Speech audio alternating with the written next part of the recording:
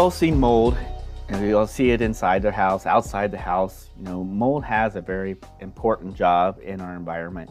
Its job is to help break things down. So things like your fence or your deck that's made out of wood, when mold starts to grow on that, it helps break that down, return it to the soil so that new things can grow. So the mold is doing its job. So if you see mold on your deck or you see mold on your fence, you want to get that cleaned off so it doesn't start breaking that down and start to destroy your building materials, keeping you from being able to have a nice fence or deck. And so, it's doing its job, breaking that down and returning it to the soil. But sometimes we get mold inside the house, and that's when we have a problem. The truth is, mold has a very important part outside the house. It's keeping our planet clean. But when it comes inside the house, it can lead to dangerous consequences. And that's not just for our home's materials, like the walls and the wood, but also for our family's health.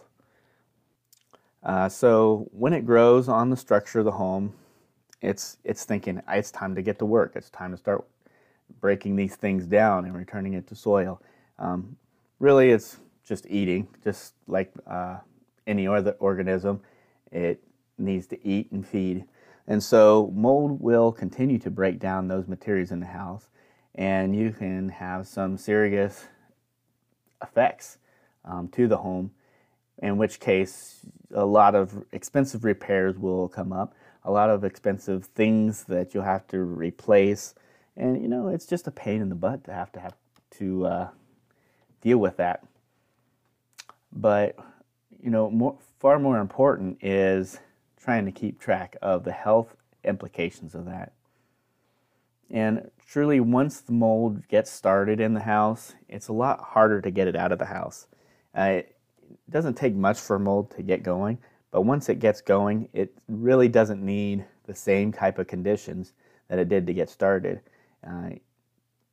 You kind of think of planting a tree out in your yard.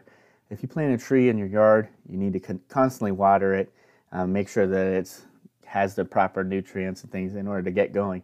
But once that tree has taken roots, you pretty much don't have to worry about the tree anymore. It takes care of itself. And a lot of the same type of thought process when it comes to mold. Once mold takes hold and it's pretty much self-reliant, it's a lot harder to get rid of it. So, it takes a lot more work and maintenance to make sure that mold is taken care of. So we have to put systems in place to help prevent that mold from occurring. And these systems are things that help keep that mold from continuing to grow in our homes. And really, they were installed in our homes when they were built. The problem is when those systems fail, that's when we see issues with mold come up. So it's important to know that what mold needs to start in our homes is things like moisture or humidity. It needs food, and our houses are made out of wood or other organic materials, so the food is there. And it also needs a moderate temperature, and our thermostats keep our homes at a moderate temperature all the time. So the recipe is right there for perfect mold conditions to come up. And so that's why we have these systems in place. We have systems like the drainage that is around our house to help carry water away from the house so it doesn't enter our crawl spaces and give a moist place for it to grow.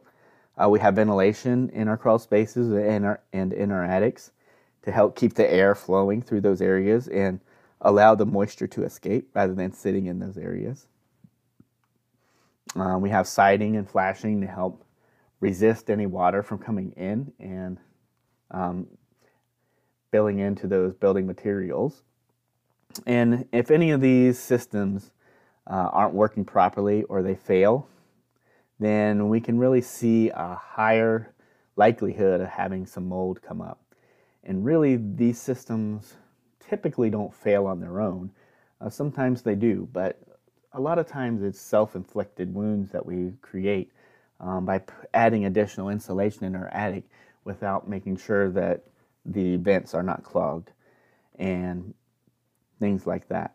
So we want to make sure that when we do any kind of work like that, we do it right, because there's a reason for why these openings are in places. So we do have some other implications on our health then, right? Once the mold is created, I see a lot of times where people who have allergies, asthma, any kind of respiratory problems, they're really sensitive to mold. And when these issues occur, they can actually get very sick from it. And it's been well documented that there's been plenty of people who have gone years feeling sick, going to the doctor, never knowing what ailed them, only to find out that they had mold in their house and it was constantly causing health problems. And even, in my business, I've even done some mold testing and given recommendations as part of our reports. And once those recommendations have been accounted for, I've gotten return from those happy clients that as soon as they had cleaned out sections, that they had felt a lot better. So it's really important that we address the mold in our house and we get that taken care of. Sometimes mold isn't necessarily visible to us. If we see mold during a home inspection, we're going to report it, obviously, especially if the environment is right for it. However, sometimes it's not visible, and that could be just an odor or something is telling us that there might be mold, in which cases we would do an air test and be able to identify the mold by the tests. And once we know what kind of mold we're dealing with, we have a little bit better understanding as to how to address it. Some molds like to live in air ducts. Some molds like to live in plants. Some molds like to live in crawl spaces. So, depending on what kind of mold gets returned, we know how to recommend on how to address and fix it.